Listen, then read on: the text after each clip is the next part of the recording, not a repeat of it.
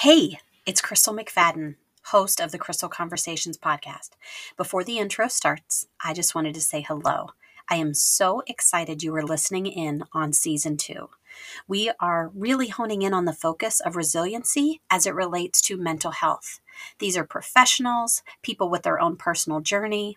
The whole goal is to just pour into you with the education, knowledge, and wisdom that they have to share for your benefit. So grab your notebook, grab a pen, and please don't forget to invite a friend to the conversation. I'm glad you're here, and I can't wait to see you again. Take care.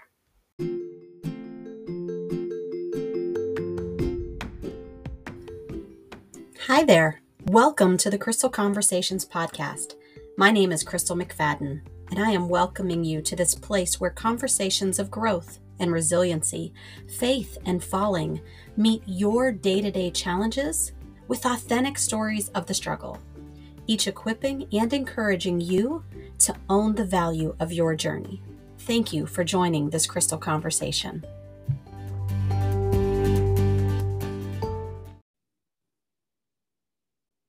Hello, listeners. I'm so glad you're here. Welcome. If you have been listening to season 2, you know that the guests have been absolutely amazing. And you also know that you should probably have your notebook ready and your pen. If you're driving, this is one of those replay sessions because here we are meeting someone who's not in the clinical space. I actually met her in the women veterans space, and she caught my attention, as every United States Marine Corps veteran does, as someone who was outspoken, who was efficient, who knew what leadership was and how to get things done. And I'm always attracted to those people because I feel as though sometimes my brain wants to run all the directions.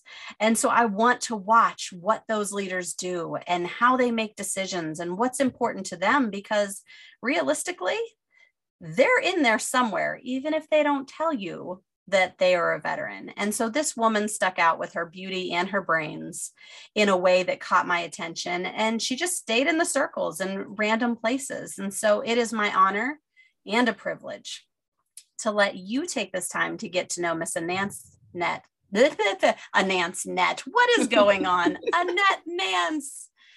Ooh, and I have a full coffee here, so I'm going to take a sip of coffee. Miss Anette Nance, will you please tell our listeners who you are and a little bit about yourself? Will do, Crystal. Well, hello to everyone. And, first I want to say thank you to having me on your podcast. I've seen the guest list and just the folks that you have, really, really great people, especially, folks locally. So hello, everyone again. My name is Anette Nance. I am a master's level social worker. I am a Marine Corps veteran, also a councilwoman, a wife, a mom, business owner. I feel like a lot more things. Also, I am a commissioner on the governor's African American Affairs Commission. And I serve on a lot of nonprofit boards within the area as well.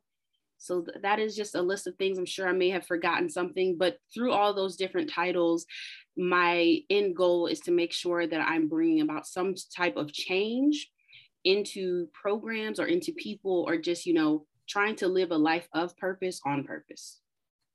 I love that. Sometimes we feel like, oh, where do I start on my list? But the reality is, each one of our listeners sits in a space where one of those pieces of our list resonate. And they're like, no way, I didn't realize those two categories could touch. And here you are. Yeah. And that's the thing, like, we have so many titles. There's so much intersectionality when you think about these different things.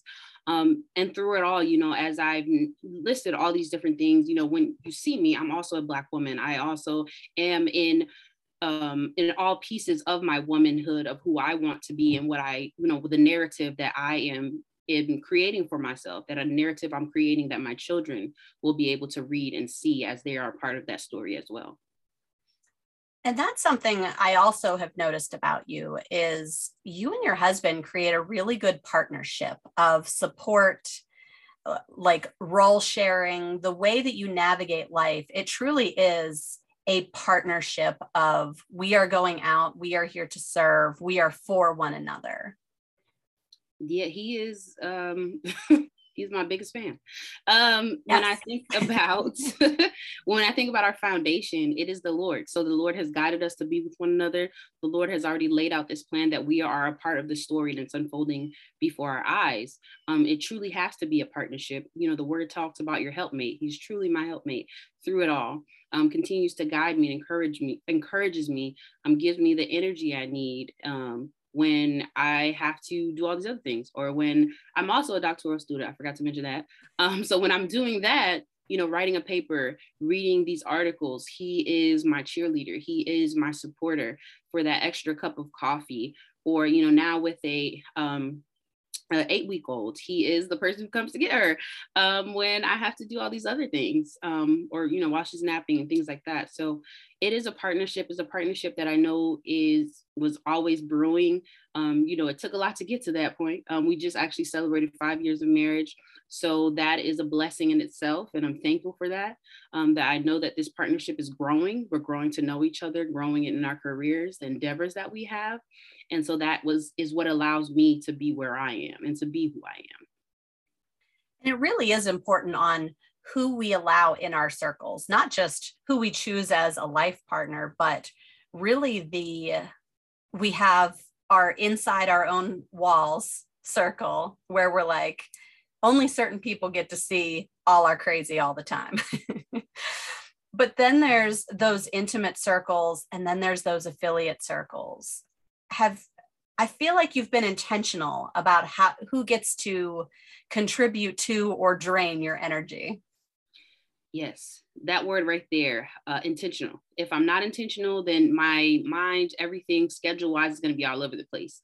Especially now with 2 kids, I have to seriously be intentional with my time, whether it's what I read, whether it's who I speak to, or the things that I do. If it does not align with my mission or my goal of, you know, living a life of purpose, then how am I going to continue to be intentional with, you know, the organizations that I'm connected with? You know, I will say when I first got out the military, my biggest thing was, you know, what can I learn about the veteran space? How can I be a part of that change? And so, you know, being in grad school, taking on more responsibilities of, you know, leadership roles. I was the secretary at one point for our student group. And then that evolved into me becoming the president of our student group at the university that I graduated from. And then connecting with Student Veterans of America. So doing things on a national level, being able to go to their summits, their conferences, and then eventually being one of the 10 student veterans in the country that was nominated. That in itself was very intentional. And still to this day, some of those folks that I talk to at SVA or some of my closest friends, you know, we may not talk every single day. You know, we're all adults, we have things going on, but we know that we still have that bond. If there's something I need explained or something in the veteran space or whichever, but it allows me that flexibility to be intentional, that way of growing my knowledge, especially within it, because I'm still technically a student veteran as a doctoral student, yes. But also what is it that I need to learn? And then looking at what am I doing on the local level of being intentional as well, the groups that I'm learning about, especially with the work that I do at a local university, thinking about families, what groups are intertwined with that, because a lot of the things that I do all connect with each other and there is overlap. And that overlap allows me to learn, to make sure that what's connected, maybe this group here doesn't have this information. And I'm seeing a lot of that, especially with being on the governor's commission, is that there's so much information. There's so much about voting, about the programs that they have for businesses and things like that. And you're just like, man, where would you get all this information? And there's like, well, that's why they have the commission. That is your job to ensure that the constituents are getting this information in different groups that you're a part of. And that has right there alone has helped me to really be intentional and continue to learn. So talking about this intentionality, I heard a few things that can be really important for someone who's like, I don't even know where to start being more intentional. And for you, some of the things I heard was find a place that you want to learn more about. And you can either volunteer or take a role. You sort of get involved in one lane. And then you started to build out what other areas contribute to this direction that I'm being drawn to. And for you, you want to live on purpose. You want to make a difference. There are common threads within each of these roles, whether politics or advocacy or program management, student affiliations. Outside of getting involved, asking good questions, knowing how much time you have to actually give instead of overextending yourself, what could someone else learn? What could someone else implement to sort of get started with a more intentional style of living? I think the biggest thing would be first to make a list. There's some people who don't like to write things down, but it makes it a little bit more concrete. Make that list, put it right in front of your working space, whether that, is just a random wall, or even make a note section within your iPhone or whatever device that you may have, is making that list. And you ask yourself, what is it that I want to do? How is it that I want to be perceived? And what narrative do I want told? So I think asking yourself those questions in that reflection state really allows for your list to begin, and then moving on to be intentional. So once you have that list, going out and say, for example, if you're like, oh man, I really want to learn about social work. So first, what is social work? Folks confuse that with child welfare. And it is really not just that. It is an array of things, from child welfare to program management, program development, but it also goes to legislation. We have some well-known social workers who have done pretty amazing things when it comes to the policies that have been in place, maybe those who have served in cabinet roles. There are social workers who are local politicians. And what that entails, really going into that avenue. And then if you're wanting to get that formal education, your bachelor's, master's, whichever, looking into the schools, what do they have going on? Do they have workshops or lectures opening that you can attend virtually, or even I know at the University of Pittsburgh, the Center for Race and Social Problems is housed within the School of Social Work. So right there, that is an avenue that has open lectures / workshops for folks to be able to understand, what's going on about race in the schools, or even thinking about the founder, Dr. Larry Davis, who I had the pleasure of working with, and I went to Cuba on a study abroad with them and learned a lot from him. He was the one who started that center, and just kind of his legacy is living on, because he recently passed away, I think about a year ago. So thinking about what does that look like as you learn about this, area, even going to books, podcasts. These days, the information is literally right at your fingertips. It's just, how are you going to be intentional? Is it, what is your time management going to look like to actually push to, read those books, attend those things? And then if you have a family, how is it that you're setting up your time to say, hey, husband or whomever, this is what it is that I want to do. And I need to in order for me to accomplish these things, I need you to do X, Y, Z. So I can make sure that, if you're setting yourself up on a quarterly, like for this first quarter, I want to accomplish this and this, that, and thing. So setting those milestones, setting those SMART goals, and that really pushes you to be intentional, even if it's setting an alarm on your phone. Start small. Were you always able to ask for help, or is this a skill that you learned to do? I would say being a wife has taught me to ask for help. Before then, I was always saying, well, I'm an independent woman. I can do this on my own. I've done X, Y, Z. And then my husband taught me that help is a really good word, right? How does he help me to ensure that I have enough rest? Help me to ensure I have the right resources. Help me to ensure that, I'm starting off my day in a positive manner. We're starting our day together. What does that look like? So help is really, it's my favorite word. I know for a fact, especially with our family, my in-laws, they have been the greatest help through grad school. They've, watched their kids a lot, the different things I had to go to, the networking. And I think folks think that, you go to school and then you get that formal training, that's it. And then it's not. It's just one piece of the puzzle. You have to network, you have to follow up, you have to do all these other things. And I feel one of my past higher up leaders in the last duty station I was in, I saw him network all the time. I heard him talk about it. And I was like, I guess, and that's one thing I will say the military doesn't necessarily formally teach you is networking, because you're literally already placed at a place that has the people and you just are told to do the thing. You're given the job, the paycheck comes, like there's no, outside of the things that help you promote, there's no other people acceleration support needed. Yeah, that and then once you are out of the military, you're like, all right, dang, I might need to network. How is this networking thing? What do you do? Do you get business cards? What events do you attend? And that's where you have to be intentional too. If you attend this event, what does that have to do with your bottom line, your foundation? How is that building upon to the next thing? That, yes. Oh my goodness. Please, yes, listeners. As someone who has been to more networking events than I ever want to do again, my heart breaks for the folks who go to networking events to say they went to a networking event in hopes that their goal will be achieved, their business will explode, that the world will change because they showed up and they handed their card out. They gave their 30-second elevator speech. Yeah. And I can't, you hit it the nail on the head. Go there to the ones that align with your purpose. Know why you're there. Be intentional about your connections.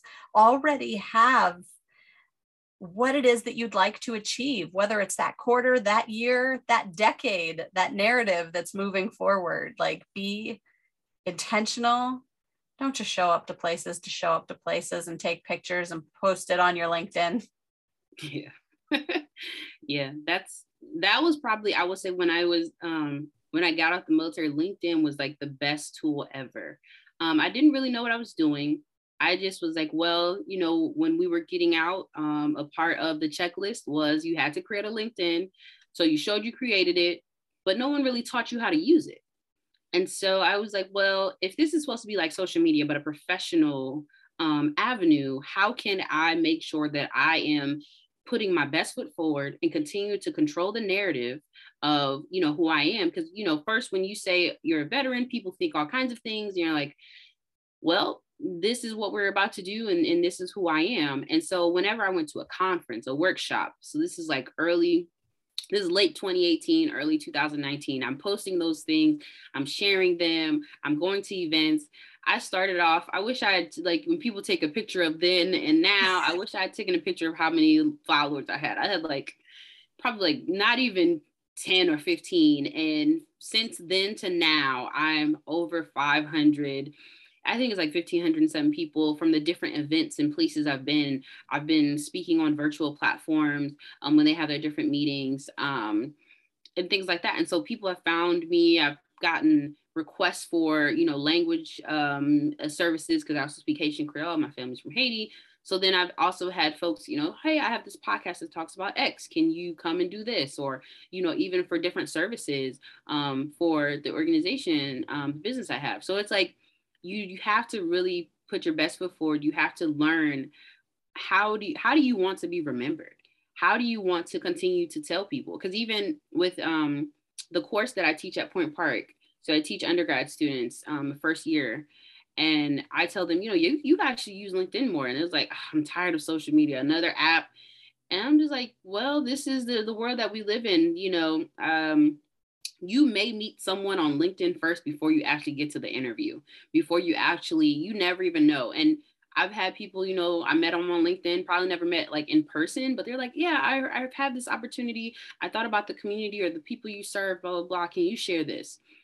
And you continue that networking, continue that connection. And next thing you know, at least it's something else. So like, well, I saw this role and I was thinking that it might be good for you, or just, different opportunities that you can share with other folks. And that's what I continue to tell them, like, you need to use this. How will anyone know what you're doing if you don't tell them about it? And it's not bragging. No, it's definitely not. And I think people confuse it with that. It's not bragging. It's you're telling about what you're doing and you want to share that information. Folks do it for work. You can do it for your school, whether it's an internship you have or, something that you're leading. And it's like your online resume. So because we know folks are Googling whoever's name when they might see a candidate come through, whichever, and they look at LinkedIn, it's like, oh man, they're doing this. Okay. So you have the list of whatever job you're sourcing. You're saying you need somebody time management, you need somebody this. Oh, they've led a workshop on this, or they're good with this and leadership skills. And that alone, I think, will be something that makes you stand out versus, not having a digital footprint these days is kind of rough. It really is, because if we hone back into this idea of efficiency, like looking at it from a social worker with a program management lens, with an advocacy sort of drive, and we think about like, how does this apply to the person listening? Realistically, the first thing someone's going to say is, who's in your sphere? Who's in your circle? Who are the people that you hang around with, the places you go, and the things that you do? And by that alone, someone can sort of get the understanding of what type of pace you're setting, of intentionality for that narrative you're building. What is going on with your life? If you say, you know what, I go to work, it sucks, I show up, I watch Netflix at night, maybe go out with some friends, and then I do it all over again, and that's what I did all year, that's a very different connection with someone than meeting someone, say, you know what, I'm working on this, I have these couple of projects, my family and I have these really fun things planned, we've grown from last year, this has evolved here, I had this opportunity, I was awarded this. It's not bragging, it's finding those overlapping personality types that are complementing your skills and moving the bar forward in this world. Because if we're all sitting around watching Netflix, getting slower, we're really not, we're letting gravity pull our entire culture down. So you have to look for these folks, and LinkedIn is one of those tools. Networking events is one of those tools, and not everybody is for everybody. Mm-hmm. But when you find them, you recognize, oh, hey, you get it. When I don't talk to you for 6 months, but I'm cheering you on in the background when your stuff's coming out and I'm sharing your stuff out, that can matter because they're on the same sort of pace, and you're just comfortable in your own path. You don't have to take offense. You don't have to compare. You don't have to try to be somebody else. You're just rolling in your own path and linking arms with people who complement that. Yeah, that's true, because when I talk to other people and I ask, how are things going? I think the thing that's different with me is I want to know how the person is before we get into what projects you're working on, what's going on with XYZ, what's going on with you. And I think with the work that I also do on the West End, when we have folks come to our food bank at our organization, is I ask you, how is it going? What's going on? When we first started the food bank in the West End with the church, like right when the pandemic happened, I would say midway, about a month or two after, we were asking people how they were doing. People would come back. People would say, I wish this was here before for this XYZ. I know there was a woman that came all the time. And also another thing that with the food bank is I don't expect people to be there for years on end, because then it's essentially like I'm a crutch. But at the same time, I understand, things happen. You might be on your feet and then you come back, or, whichever, especially with how inflation, things are going up. And so I say all that to say is we've had people who would come for 2-3 months on end, and then they would come back with great news. I have this thing going on. And you're like, oh man, what else going on? Where'd you get the job? And, just having a conversation. And I think that part is what makes us different. We want to get to know you. We want to talk about what new thing that, you got blessed with, because essentially this is now your sunshine out of, the storm. And, right now, a lot of people could use encouragement. And I think that's one thing that we want to always push. We want to encourage people. We want to make sure that it's not just we're feeding your physical, but we're feeding your soul. I love that, because you'll appreciate this. When I was a young 18-year-old ready to take on the world and I got to my first duty station, I would be like, good morning, because you had to greet everybody. That was just protocol. So I was enthusiastic about it. And they would respond, how you doing? With the head nod. So I thought they were asking me how I was doing, but they kept walking. And I was like, but, and I would start to talk and they would just keep walking. And I realized it was a greeting, that nobody cares how you're doing. So when someone says, I've really put it into practice similar to you, where, hey, how are you? Oh, I'm fine. No, really. How are you doing? And I was even asking you before, like, are you sleeping? Where's your sanity? What's going on? But that changes things. And if you're pouring into the community, if you're pouring into other decision makers, if you're pouring into students, if you're pouring into your family, if you're pouring into these organizations you work with the Anette Nance agency, they're going to notice that difference, that you don't just want to amp processes. You don't want to produce leaders, but you want them to not only make an impact, but feel the impact of that relationship. Yeah. And that's the biggest thing is impact. All right. I can't remember if it was from a podcast or something, but they talked about, I'd rather be impactful than be an influencer and influence certain things. And I was like, what? I was like, okay, I can, you want to make like, let me chew on that for a second. Yeah. Like you want to have that impact, because when you think about what's going on in the world now, how are you impacting folks? You have to take a different approach, with everybody doesn't always have a lot of time, or everyone is going through things. Like when you're working from home, like for me, I'm working from home, so I'm on this different schedule. I have a 8-week-old that I'm nursing. Then I have a 4-year-old who wants all of the attention. And we have all these different endeavors we're doing. And it's like, how do I make sure that I'm intentional, that I'm opening my time, that I'm not all over the place? Like I am, when it comes to meetings or things like that, I have an agenda send out. We're going to stick to the time that we have, giving myself a little buffer, because I realize I have to structure out my time now. I know people will, I think it's the saying that's talked about, we all have the same 24 hours. And I think it really depends on how you look at it. It's like, yes, we all have the same 24 hours, but if no one has ever taught you how to structure it, then is it really the same? Yes. Yeah. So when you look at your hours, if you were to teach someone to structure their 24 hours a little bit better, I know one of the things I learned, first I had to grow in self-awareness of where my struggle was. I couldn't figure out why the pieces wouldn't connect. And what I realized was I'm a binge worker.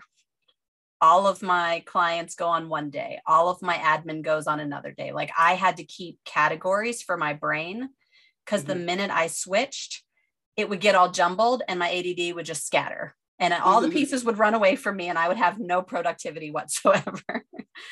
So I had to structure it in a way where today's podcast day, I will record my podcast today and I will do all the talking. And tomorrow I will rejuvenate my introvert self and have no humans. But that took work. So when you think about using the 24-hour period and helping someone learn to structure it, what did you learn? What did you have to walk through? I think the first thing I would say that it comes to mind is no is a complete sentence. Saying no to things that don't align with me, saying no to things that are not really growing or have any kind of fruit. If it doesn't bear fruit, it's not coming my way. And also from then on, learning what it is that I need to do, right? Like what tools do I need to use? Is it my Google Calendar? If, for one of the work I do at a local university, I use a Calendly. That's making sure that I block out certain times, especially now, block out times to nurse, block out time to make sure that I'm being also present with my family. Just because I'm working from home does not mean I work 24/7. And also just because I do these different roles does not mean I do not take time for just myself as well. Because if I don't rejuvenate, if I don't take that time, then I'm not going to be a good wife, a good mom, and be really present for the things that we need to take care of. And I also want to make sure, like I keep saying, the narrative, the memories that, whether it's my clients, whether it's the people I work with, whether it's my family, I want those memories to be as vivid, as colorful, and as bright as they can be. And that means I need to make sure my time is structured. I need to have a notebook for this thing. I need to make sure I have times to review. So reviewing whatever notes I have, because if I just come into a meeting or anything of a client and there's nothing reviewed, then next thing you know, we're on the call a little bit longer. Where we're doing something and it's all out of place. So that's one thing I always try to make sure with any, the work I do, any of the new trainings, new employees, is time management. That's going to be your biggest foundation, because not everybody knows about that. Or even there's a effect I learned about in grad school, the Pomodoro.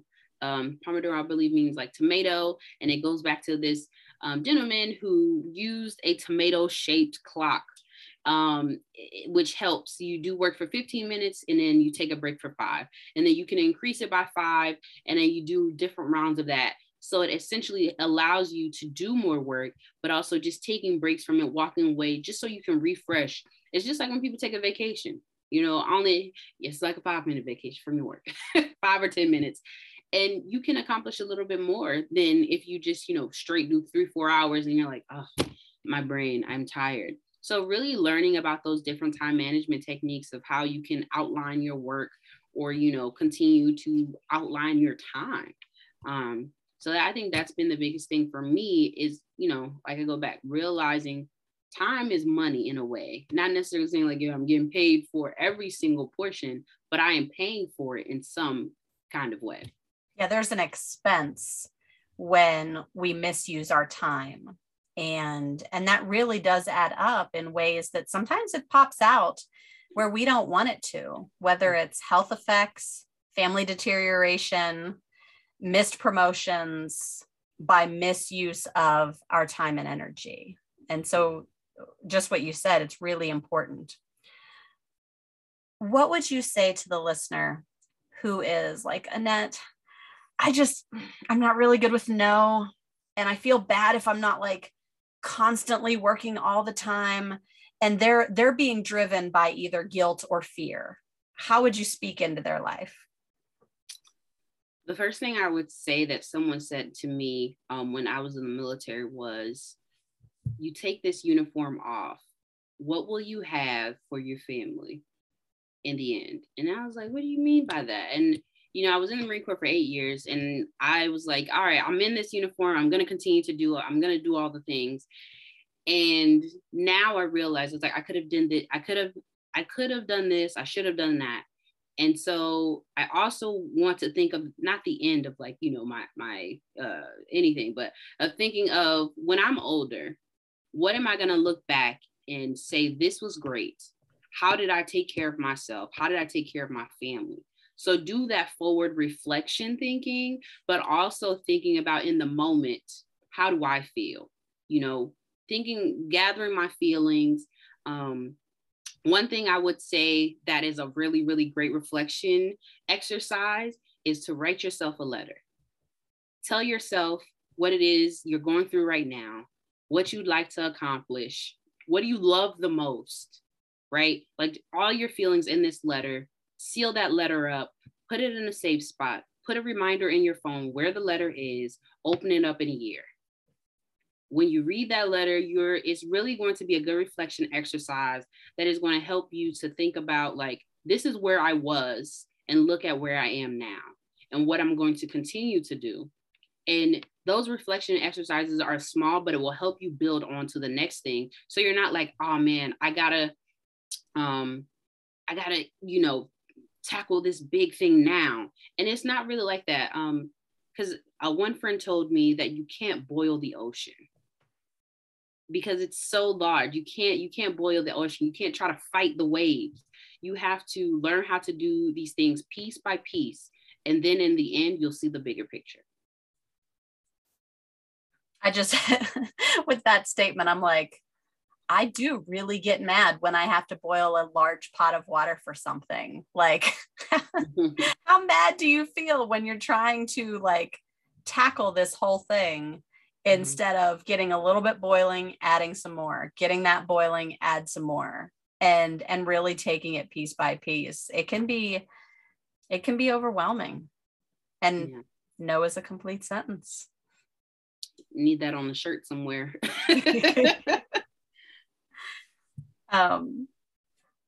There is a mental health t-shirt company. This woman, Jessica, who's a social worker, I believe. Yes, yes, she is an alumni from the University of Pittsburgh. Yes, and I think that that would be a great a great plug for her. Be like, hey, we're talking about you on the podcast. Get your shirt ready. We will wear a shirt that says no, period. Yeah, that's definitely out. Shoot, I'd buy a bag. I'd probably make a sign, because some people try to, put these different things on top of your plate if you said no before. And it's just like what we were looking at, with the Great Resignation. People are saying no, and work is restructuring, and people are transforming into different roles, different industries, because no is being used a lot more now than it probably was 10, 15 years ago. And it's being used in such a way that my concern is there are some amazing, assertive, intentional no's being used. Mm-hmm. But there's also the no's because they just can't. They've hit their limit. They've hit all the boundaries have been crossed. They're emotionally exhausted. They're mentally exhausted. That physical drain is being felt, and no is all they can eke out.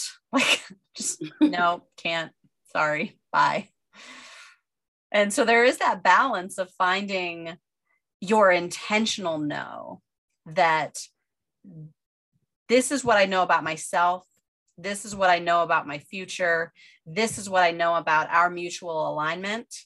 And is this producing fruit? As you said it, where you have the habits in place, you have the boundaries that put people where they need to be, but you also have the willingness to welcome people in and collaborate in such a way. What type of organizations, when you serve in building efficiency for an organization, developing their programs, helping them be more impactful rather than just a really loud influencer, what type of organizations do you like to work with? The organizations that are people-centered.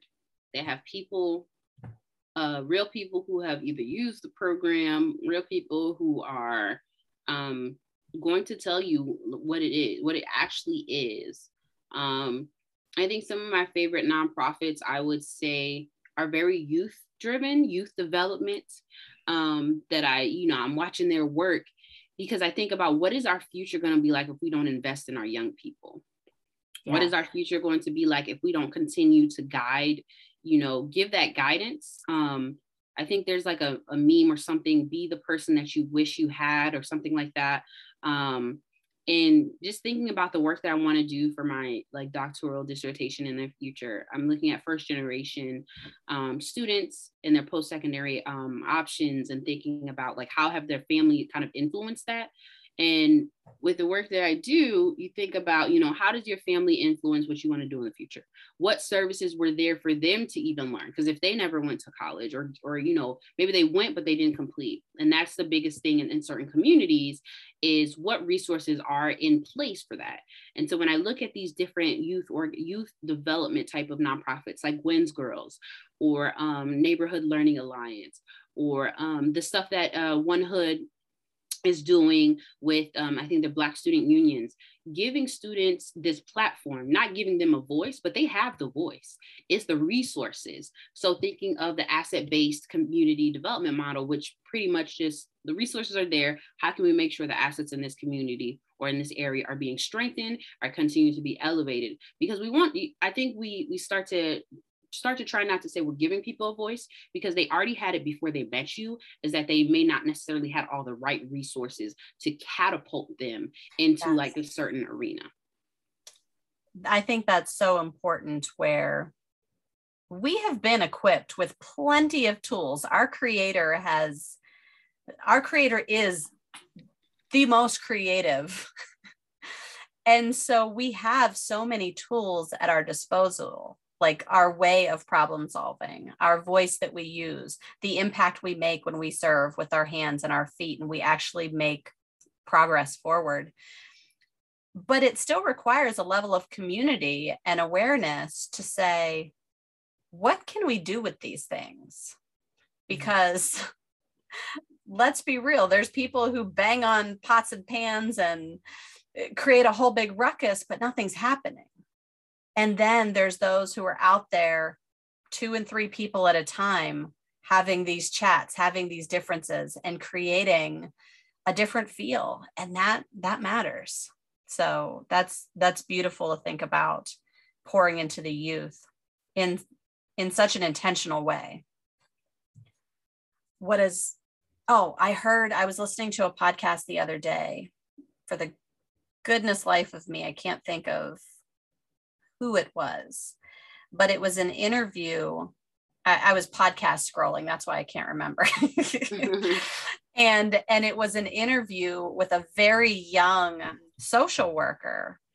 And she's basically known for being young and having the voice of this generation in the social work space and in an influencer type of way. And what she had said is, I don't want to go against the stereotypes that are held towards our young people, the people who are coming up.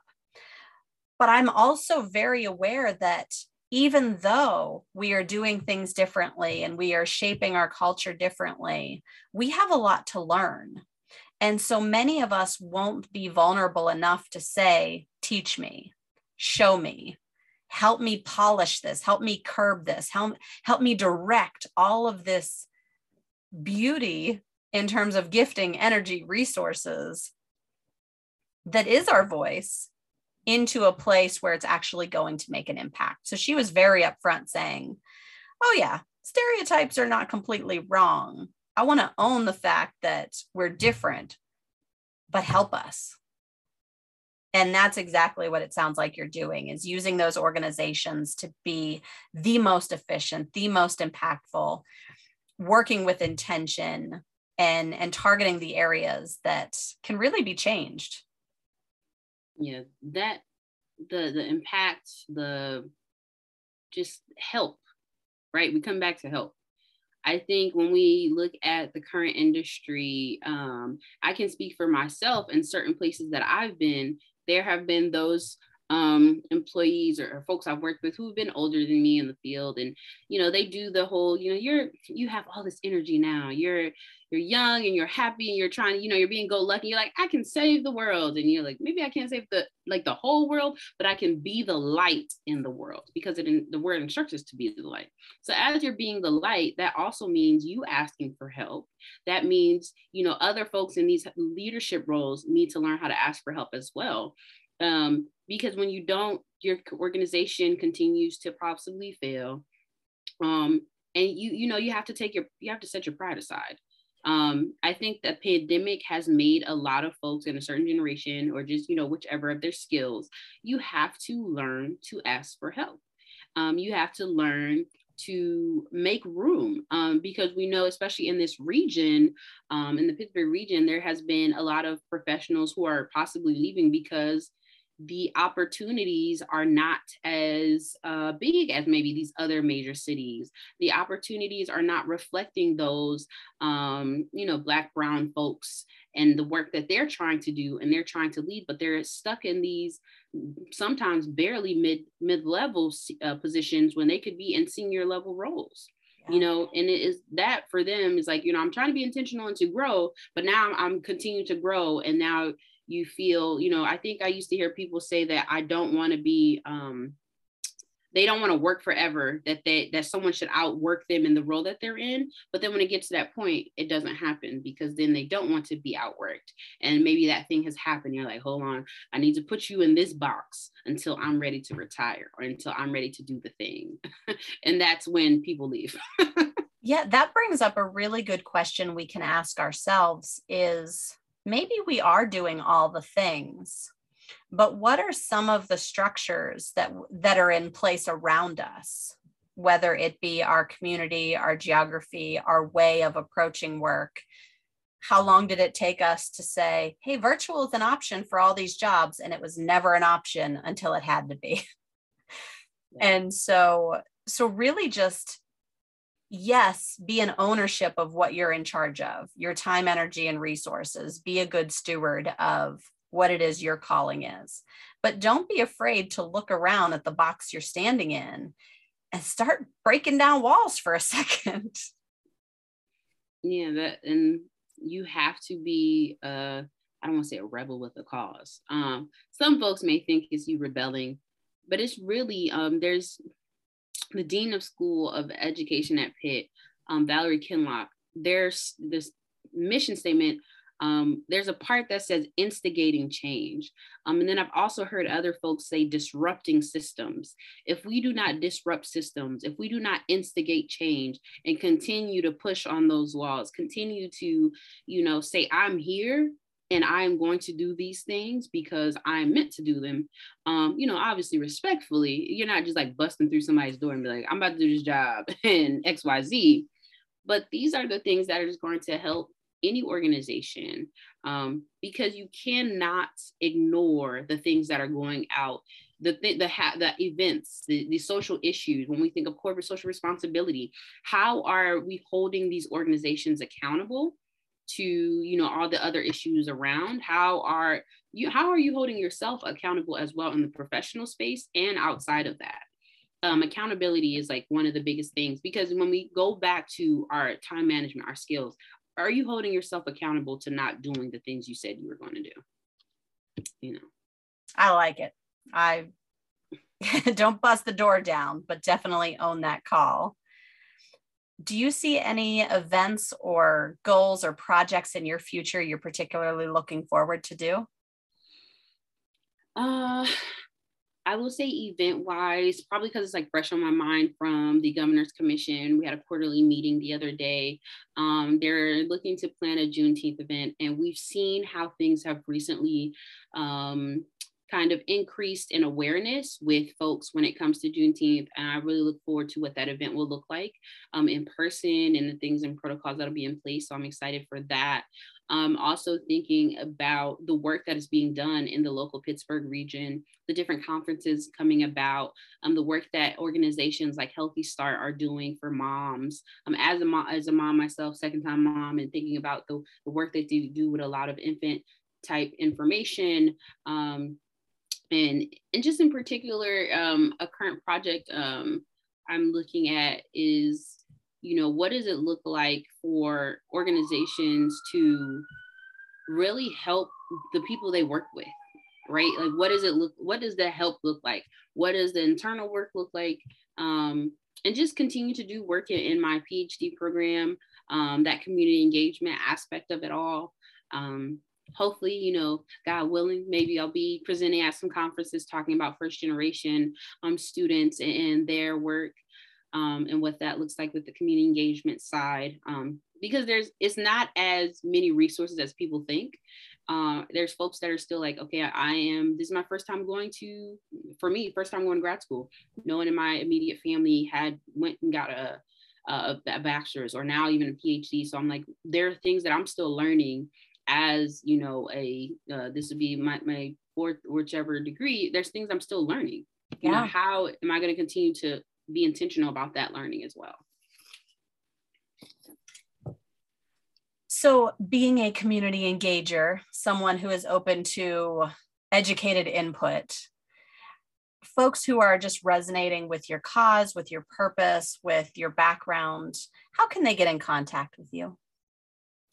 There's a number of ways these days with all the the social media. First, I would say my website. So AnetteNance.com, email info, so INFO at AnetteNance.com, or a secondary email, AnetteNance@gmail.com. Or you can find me on social media. So Anette Nance, I have a page on Facebook. And then also my Instagram is Mrs. Nance _. You can find me there. And I'm always sharing, always open to speaking with folks, and, always offering up my services for nonprofit consulting, diversity and inclusion, career coaching, leadership development, things of that nature. Let's get a call and we can go from there. I love that. Thank you so much for being so open and so ready to serve, knowing that this is the call that God has given you, and he's provided you a team that stands behind you, both miniature and partnership. And it's exciting to be in this place where you're stepping forward, showing them that uncharted territory is not scary. Asking for help is not a 4-letter word. And that really you can go out and be the light in these spaces, and it can go so much further than your hands can reach. So thank you for doing what you do. Thank you for the opportunity to speak of the different things. And I think this in itself allows me for a reflection of like, oh man, I have done those things. I did do that. What else didn't I talk about that I did? And it just brings me back to, I really, truly want to live a life of purpose on purpose. Listeners, you've heard it here first. There is an opportunity to reflect at any given time. It's not too late. And starting now, there are things that you can do. And so if you weren't taking notes, if you weren't reflecting on your own, take a minute to say, where am I at right now? How am I feeling about this? And what would I like to feel differently? And don't hesitate to reach out to Anette or myself. I'll put her information in the show notes for ease of access in case you drive and listen to podcasts like me. I don't want you being unsafe, but I do want you stepping forward in your purpose. And so thank you for listening to the Crystal Conversations podcast with Anette Nance and all the amazing things God has her setting forth to do to make an impact, not only in this community, but on the global market. So thank you guys for listening. Thank you, Anette. Have an amazing day.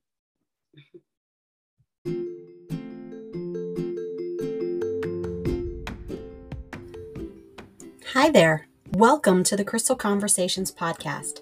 My name is Crystal McFadden, and I am welcoming you to this place where conversations of growth and resiliency, faith and falling meet your day-to-day challenges with authentic stories of the struggle, each equipping and encouraging you to own the value of your journey.